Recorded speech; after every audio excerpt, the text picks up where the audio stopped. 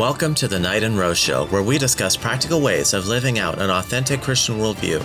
Today, we're going to continue our discussion with Hatun Tash, evangelist extraordinaire to Muslims. I'm Wintry Knight. And I'm Desert Rose. So this week, we are back with our guest, Hatun Tash, and we are talking about Islam and ministry to Muslims. Welcome back, Hatun. Thank you very much for having me. Peace of Christ be with you, brother. Oh, thank you. Welcome back, Rose. Thank you. I'd like to resume our interview with a question about Islam and deception. I've heard that Islam allows for deception as long as it's done for the promotion of Islam. Is that true?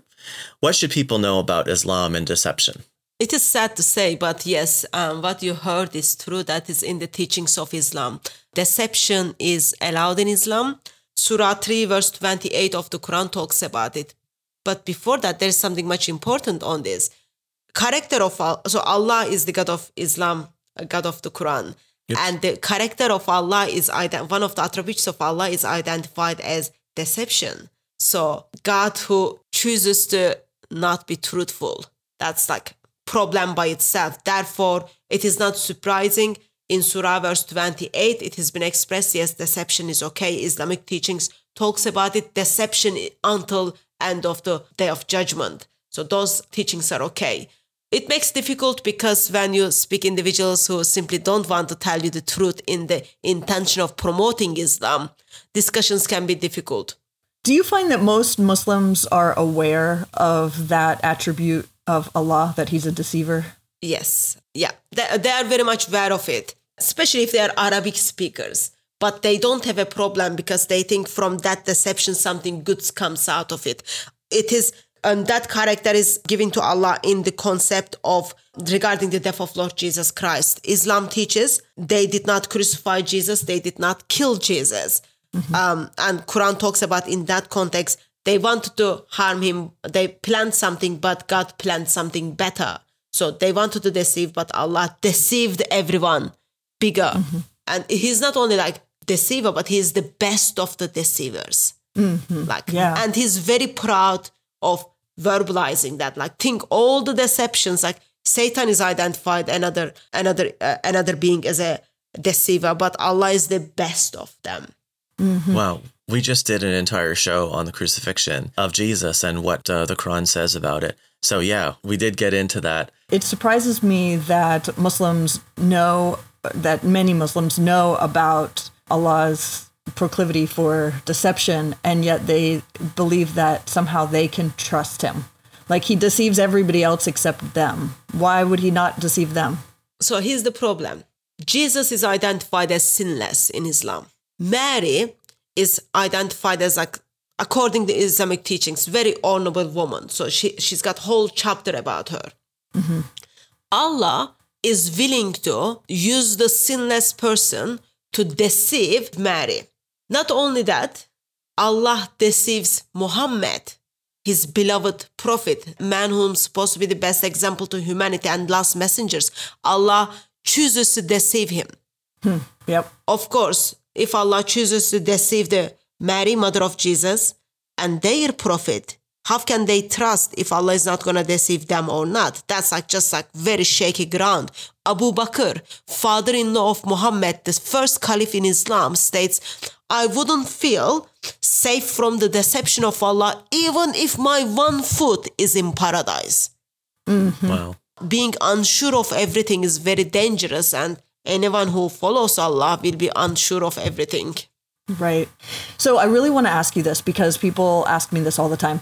Why do any women follow Islam? I mean, why do you think so many women defend Islam so passionately when Islam teaches that women are lacking in intelligence, they're lacking in common sense, in morality? It doesn't seem to promise them anything good or desirable. Why do they passionately defend and follow it? I really don't know.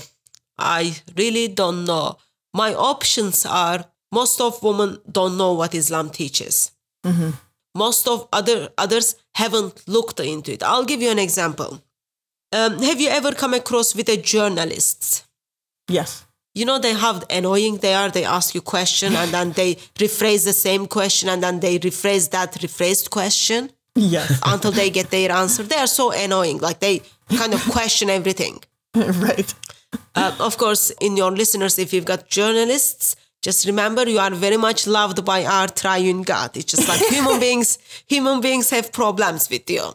So a journalist, a female journalist decides, who grew up in a church household, decides to become a Muslim, travels to Muslim countries and then kind of sees, oh, Islam is wonderful, and then becomes a Muslim.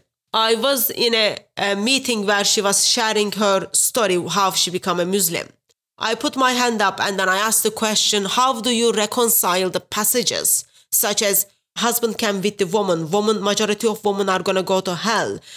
You don't know if, as a woman, if you don't know where you are going to end up when you die, beside like your option is hell.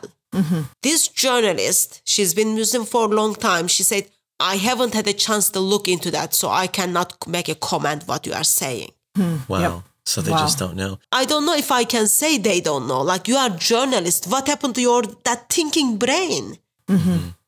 Yeah, it's very interesting. Well, I just want to say that we did an entire show on the status of women in Islam. And so if people want to look that up, they can find out more. Yeah, please check it, because those, like, since there is already a program done, it will break your heart regarding what Allah teaches about women in his last revelation. I met women who kind of had a struggle of being singleness, and then they just thought, oh yeah, I'll marry Muslim man, and then they marry into Islam, and then they end up being Muslim. Last week, I met in a mosque woman who has been looking into Islam for 10 years, okay? Looking into something for 10 years. You would expect that person to be expert. Yes. Right. And last year, she spent more time to look into that thing, and then she decided to become a Muslim. Wow. And then I'm just like, okay, how do you reconcile those difficult passages? I never heard them. They are not Islamic. Islam is a beautiful religion. So people who convert into Islam, they are not being told what Islam is about, and people didn't look into it. Versus in Muslim majority countries, Muslims don't know what Islam teaches, especially Muslim women don't know what Islam teaches. I had an account of a woman who was beaten by her husband, and she was in hospital for 3 months.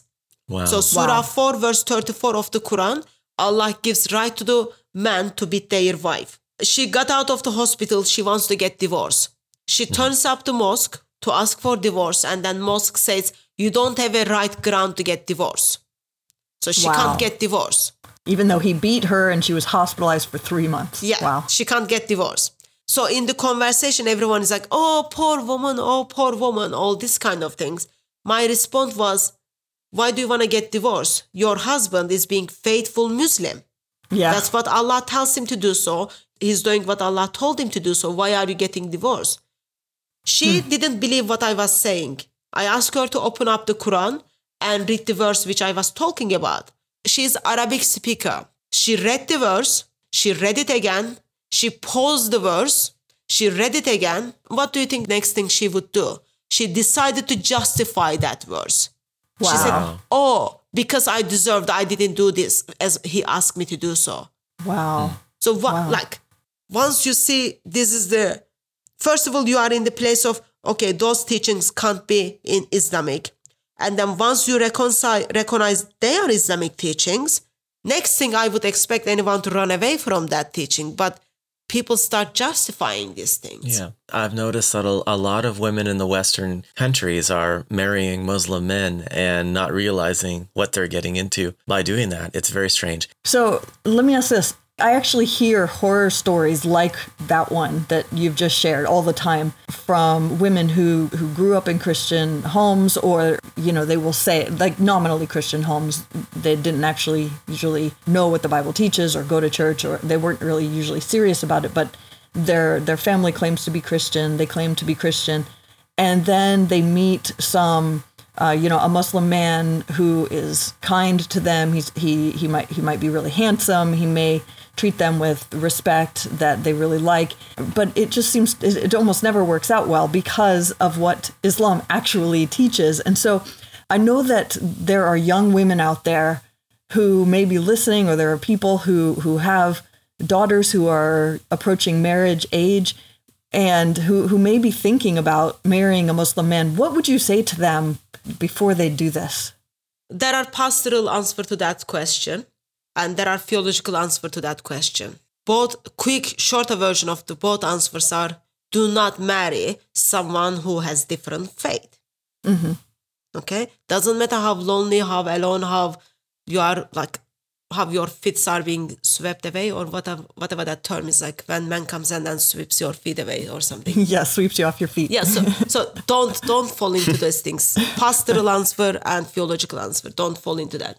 Right. So think about Solomon. Mm-hmm. Yep. One of the wisest men on earth after Lord Jesus Christ. Mm-hmm. One of the wisest. Like, what does he say? Above all, guard your heart. Mm-hmm. Above all, guard your heart. This is the advice comes from the wisest man on earth after Lord Jesus Christ. So that statement should be taken a little bit seriously. Mm-hmm. Bible talks about we cannot involve with someone who does not share our faith. 1 Corinthians talks about that. Mm-hmm. From practical side of it, why would you, like, I am Christian. Most important thing in my life is Lord Jesus Christ. Mm-hmm. Why should I marry with someone who doesn't honor Lord Jesus Christ as the most beautiful thing in his life? Mm-hmm. So what are the other common things I'm going to have with that person? How can you wake up next to someone every morning and knowing actually they hate one of the most beautiful thing in your life? They Mm-hmm. hate Lord Jesus Christ. So that's like psychologically very difficult place to be. As a Christian, you come home from the work, first thing you want to do is like sit down with your husband and then read the scripture and then pray for your day. Mm-hmm. If you are married to someone who is not a Christian, he's not going to do that. So all the burdens you brought from work is going to stuck in you. Mm-hmm. And you don't have anyone who can help you to bring those things to Lord Jesus Christ. Like for our spiritual life, it's like very dangerous to yoke with someone who is not part of our family. Mm-hmm. Like that's like psychologically very, very difficult. I think someone who grew up in a church, looked into the scripture, by default know they shouldn't be involving those kind of things.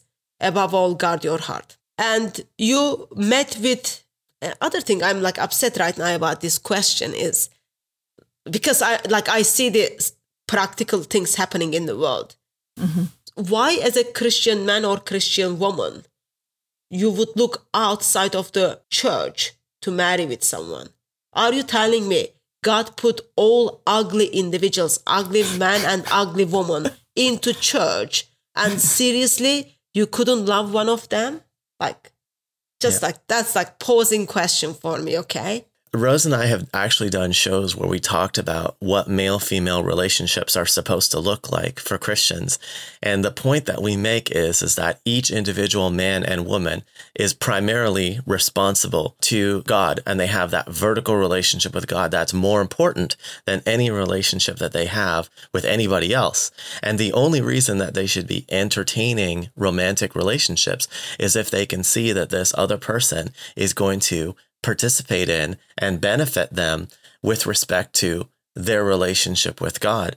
So it's just incredible to me that somebody who is raised in a Christian home or who claims to be Christian would actually just kind of put that vertical relationship with God aside, put aside that commitment and say, well, this person is not a spiritual leader. This person is not a moral leader. Right? Because I think there are objections to Islamic morality as well. It's very different from Christian morality. Mm-hmm. And yet they would say, well, because this person has these other things that I'm looking for, they're tall, they're handsome, or they are shapely. It's a shapely woman, whatever, physical appearance, or whatever, that they would choose that over the fit between a man being a good spiritual leader and a moral leader and a woman participating in his plans and producing fruit as part of their joint partnership for God. I don't know if you have anything you want to say to that, but I'm shocked. I'm shocked that this happens. I'm shocked that people engage in romantic relationships and leave their Christian commitment completely out of it. That's very surprising to me. Yeah, it's absolutely foolish. Absolutely foolish. The good looks are going to excite you for about somewhere between 10 minutes and a few years.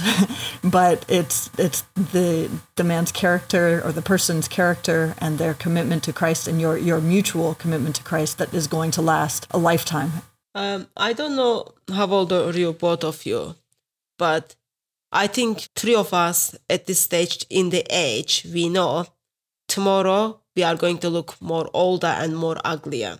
Mm-hmm. Right. After tomorrow, it's going to be the same. So we are going to age and we are aging. You can't just like look at people's shape and face and then say, oh yeah, love of my life. Let me bring, just story came to my mind. If that's okay, I'll share that. Oh yeah. Yeah. So have you heard Cambridge University? Yes. It's very difficult it's not as difficult as Oxford, but it's difficult to get to that university. Mm-hmm. So you would expect people who go to that university are like clever individuals. Mm-hmm. So a couple of years ago, I went to mosque and then there was this beautiful woman. Like she was like really, really beautiful. Only thing I could see was like half of her face, but her eyes, her eyebrow, like you could see she was very pretty. And then I asked her what she's doing there. She told me she's waiting for husband. I was like, what do you mean? So this young woman who was studying in Cambridge, science, met with Muslim missionaries. She got swept off her feet and by this Muslim man, okay? Uh-huh. Because he was also asking her questions on deity of Jesus, authority of the Bible, God of Bible, and she wasn't able to answer. In that moment, since she saw this beautiful, handsome Muslim man, she thought Islam makes sense. Mm-hmm. She becomes a Muslim and then he marries her. So she was married and she was in a mosque and waiting for husband. I was like, okay, why are you waiting for husband? She explained it to me. Her husband divorced her 3 times. So in Islam, there is something called halal marriage, Surah 230. When you are divorced 3rd time, for you to go back to your first husband, you must marry with someone else and that person divorces you and then you go back to your first husband. So she is a woman who is graduated from Cambridge, become a Muslim, married a Muslim man, being divorced by same man, and waiting in a mosque to have sex with someone else so that she can go back to her first husband. Wow. And she had no problem with it. When I asked, how can you like just sleep with someone else for 5 days? Her response was, well, I want to go back to my husband. Wow.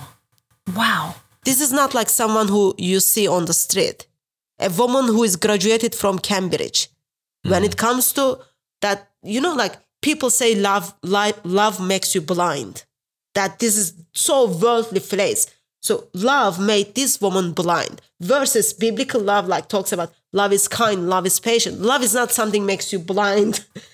Don't fall into those phrases like love is patient, love is kind, love doesn't envy, love doesn't boast, love is not proud.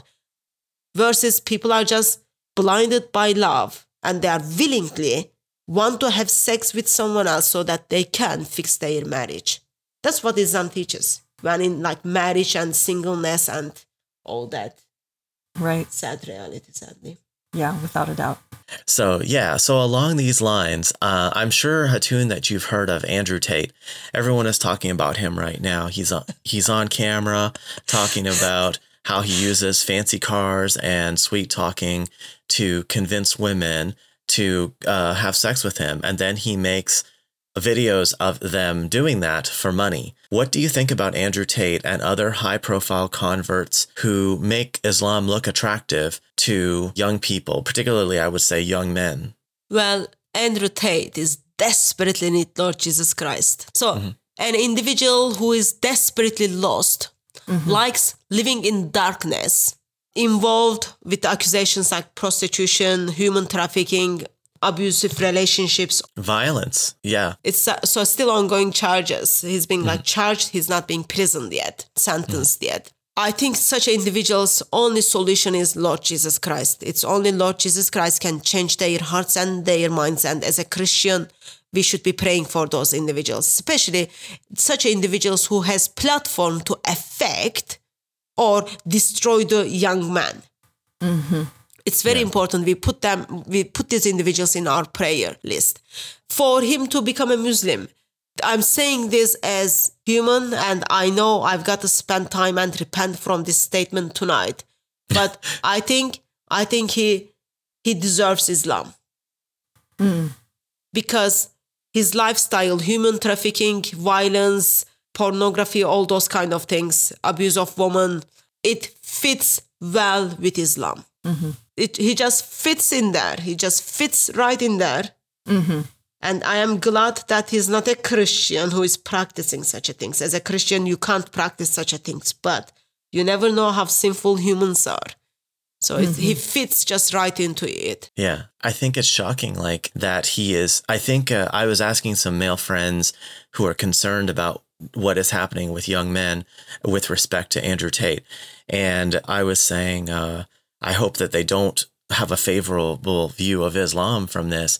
And the striking thing is, yeah, Islam fits really well with this way of treating women. And I was just thinking to myself, like what we were saying before, where I was explaining how Rose and I had done these shows, saying that what women are for in Christianity is to serve God. And if you are a man, then if you are not married to a woman, your ambition is to try to inspire her to serve God, to ask her, what books do you need? What computer do you have? To grow her skills and to motivate her. And this is, I'm talking non-romantic. You just see a woman there. What is interesting about a woman to a man in Christianity is how much does she want to serve God? That is what is compelling to a man. So you could be 20 and you could see a 60-year-old woman who is interested in serving God. And you could say, what can I do to help? What can I do to urge you to do that, to help you to do that? And that is just such a different view of women than Islam.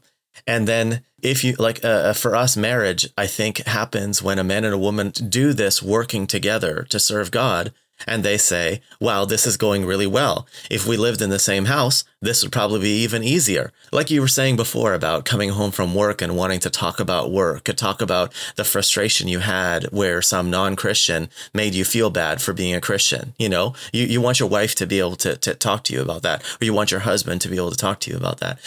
So I really would urge people to consider what male-female relationships look like in Islam, what marriage looks like in Islam, and what male-female relationships are supposed to be in Christianity, and what marriage is supposed to be in Christianity, because I think there's a big difference there. Islam is not Middle Eastern Christianity, right. And their views of male-female relationships are different, and their view of marriage is different.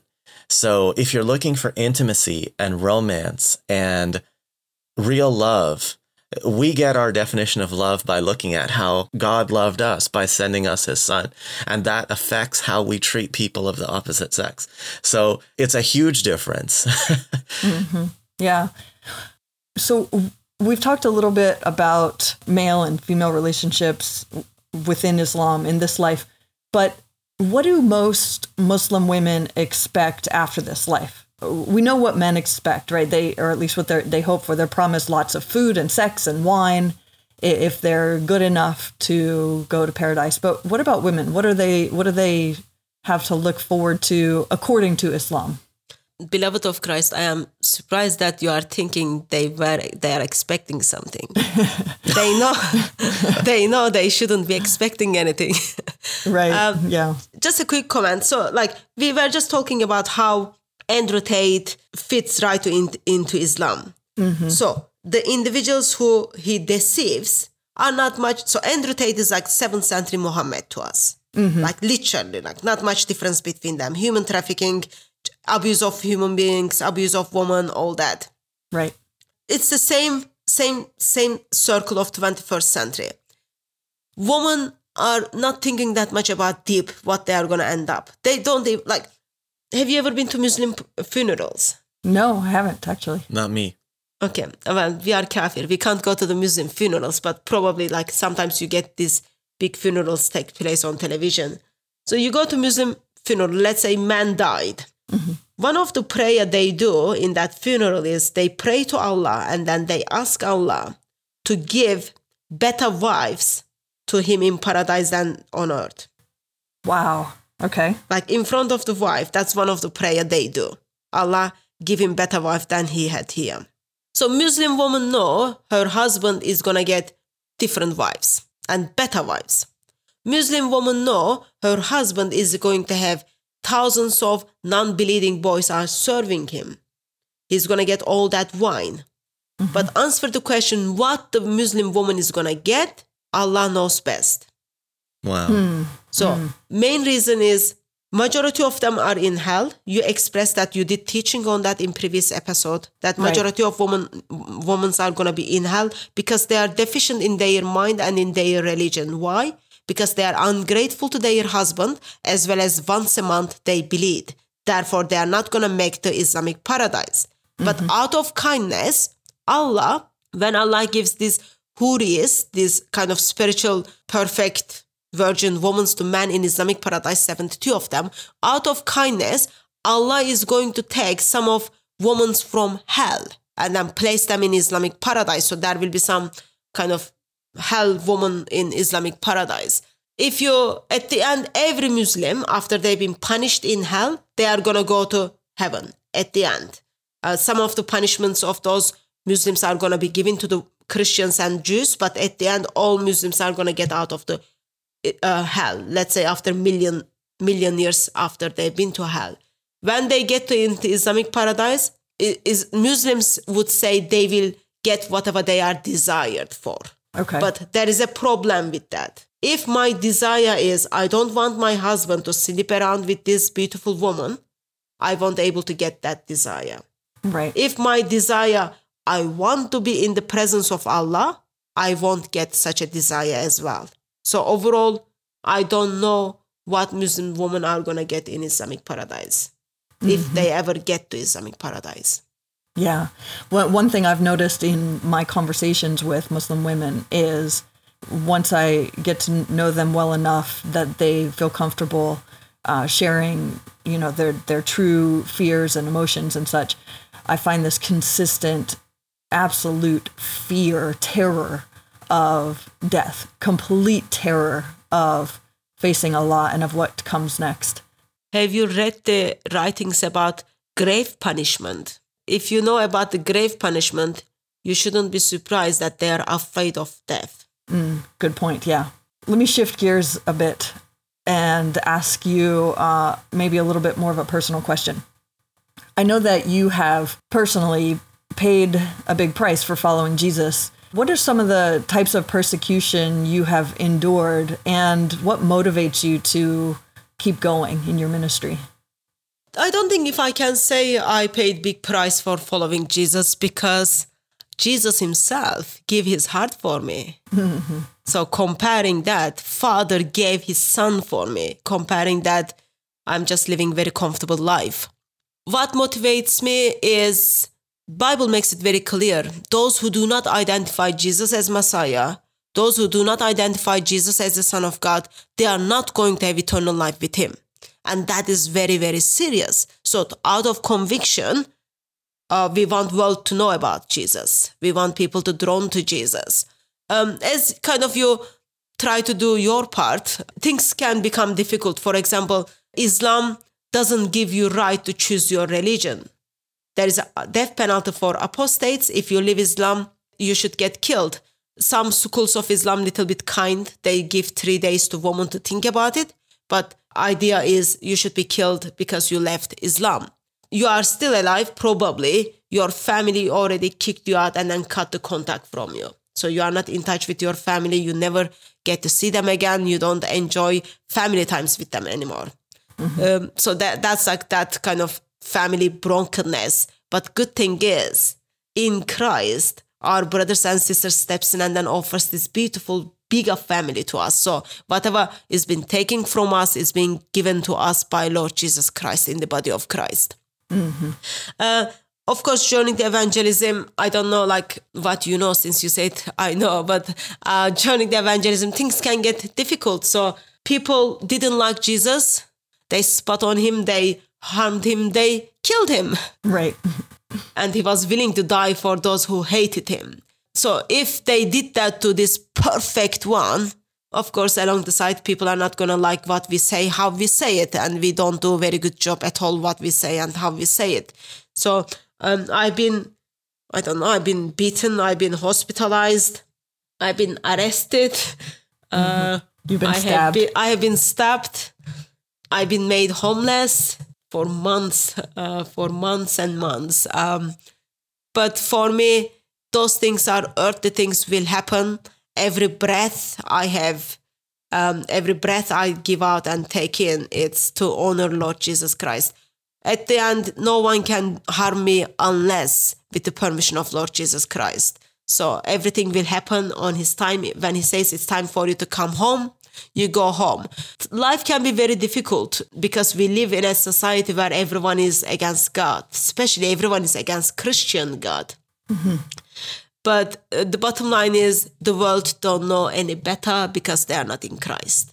So we do our part and then we make sure that they hear about Jesus. Make sure that they know Jesus is worthy for them to follow whatever happens. Yeah. Amen. Yeah, I want to ask you a related question about this before Rose gets to ask another question. So in the West, we have, so Rose and I are very passionate about apologetics, and we often try to get other Christians to read, and listen to debates, listen to lectures, and learn how to answer questions about their Christian faith. And somehow, I think what has happened in the West, and Rose, you can correct me if you haven't seen this, but what I've seen is whatever people are doing as their Christian lives doesn't involve anything challenging. So you can't really say to them, you should consider, reading about how to answer the question of God's existence using a science book. Or you can't ask them to learn how to defend the bodily resurrection of Jesus from the dead. Because it seems like Christianity is kind of interpreted as meaning God is going to be like my butler. He's going to be like a cosmic butler. And when my life gets difficult, I'm going to ask him to make it work out. And his main job is to find me a spouse and to make me wealthy and to make my life comfortable, to help me get this job. You kind of serve us. But Christianity isn't really interpreted as we're going to serve him.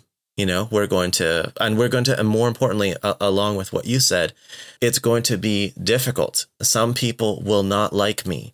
Sometimes I'm going to have to donate to causes, or I'm going to have difficult conversations.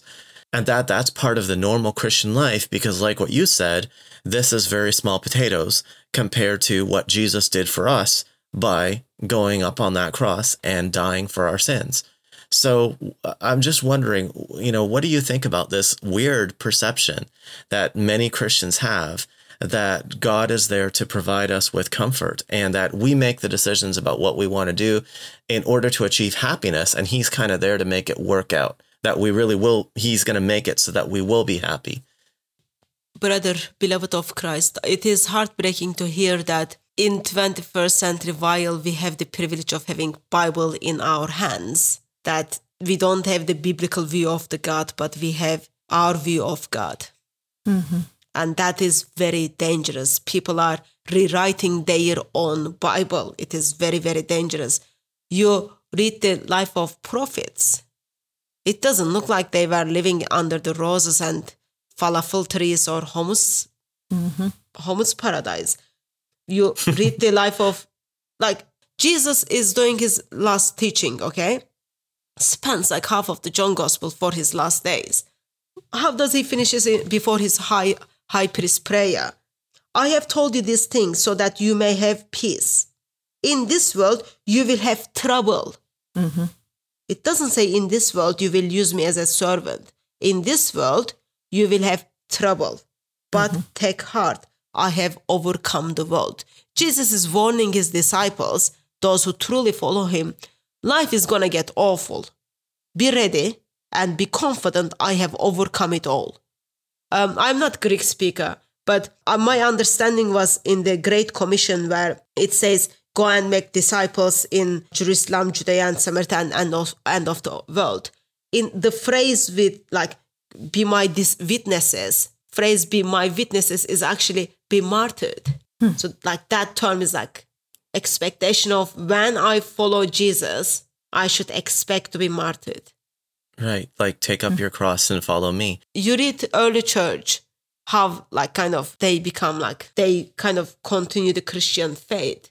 People were given to the lions as lunch. Yep. People were burned in stacks. People knew the moment when I say, Jesus is my Lord and my Savior, that's what I mean. And that, if that makes me to be given to the lions as lunch or to burn in the stakes, I am ready to do so. They weren't treating God as their servant or whatever they wanted him to be, find their like matchmaker or whatever they expect him to be. God of Bible makes it clear.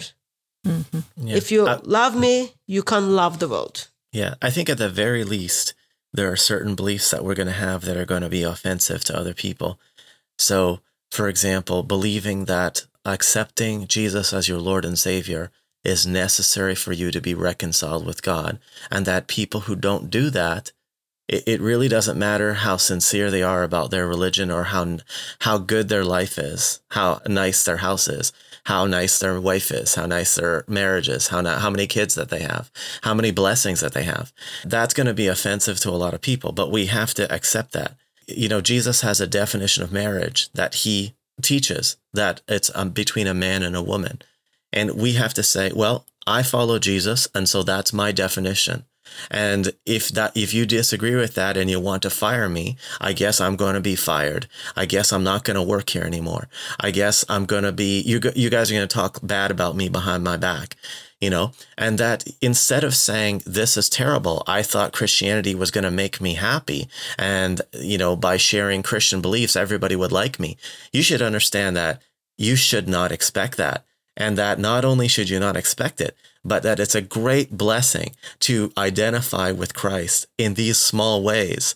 Thank God that you've been born in such a time where you can say faithfully what you believe and that you don't get fed to lions for lunch, but instead say, oh, I am so thankful that the people in my office think terrible things about me because they think I'm dumb because I believe in Christian things. You know, I just would urge people to just, not many of us are going to rise to the level of Hatun or to the early church, but we should all have that experience of saying Christianity sets me back with my friends. Some of them don't like me. Some of them think bad things about me. Sometimes I suffer in my career. Sometimes I suffer in other ways, but that's okay because I would rather identify with Christ and share in his sufferings. Yep, that we may be counted worthy to suffer for the name of Christ. It's an honor. It's a privilege. It's the normal Christian life. Amen. So since we are kind of at the end of our conversation, I just want to leave you with a couple of things. Yeah, yes, please. Here is my intake from this 2 episodes we did. There is a desperate need for Jesus in this world. And there is a desperate need for Christians to know who they are and who they are in Jesus Christ. That is desperate need. And I think we all would agree that. Amen. Absolutely. And there is a big opposition, even though those people are desperately in need of Jesus, but they are also opposing Lord Jesus Christ. People like living in darkness.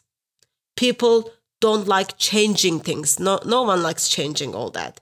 But investment every individual does, when it comes to God, it's about their eternity. And eternity is like very, very long time. That's why they call it eternity. It's like so long. It's like so long, doesn't finish. So decisions we make, it is long-term and eternal. And especially decisions as a Christian we make. We have consequences of those decisions. We talked about relationship between husband and wife, how this should happen.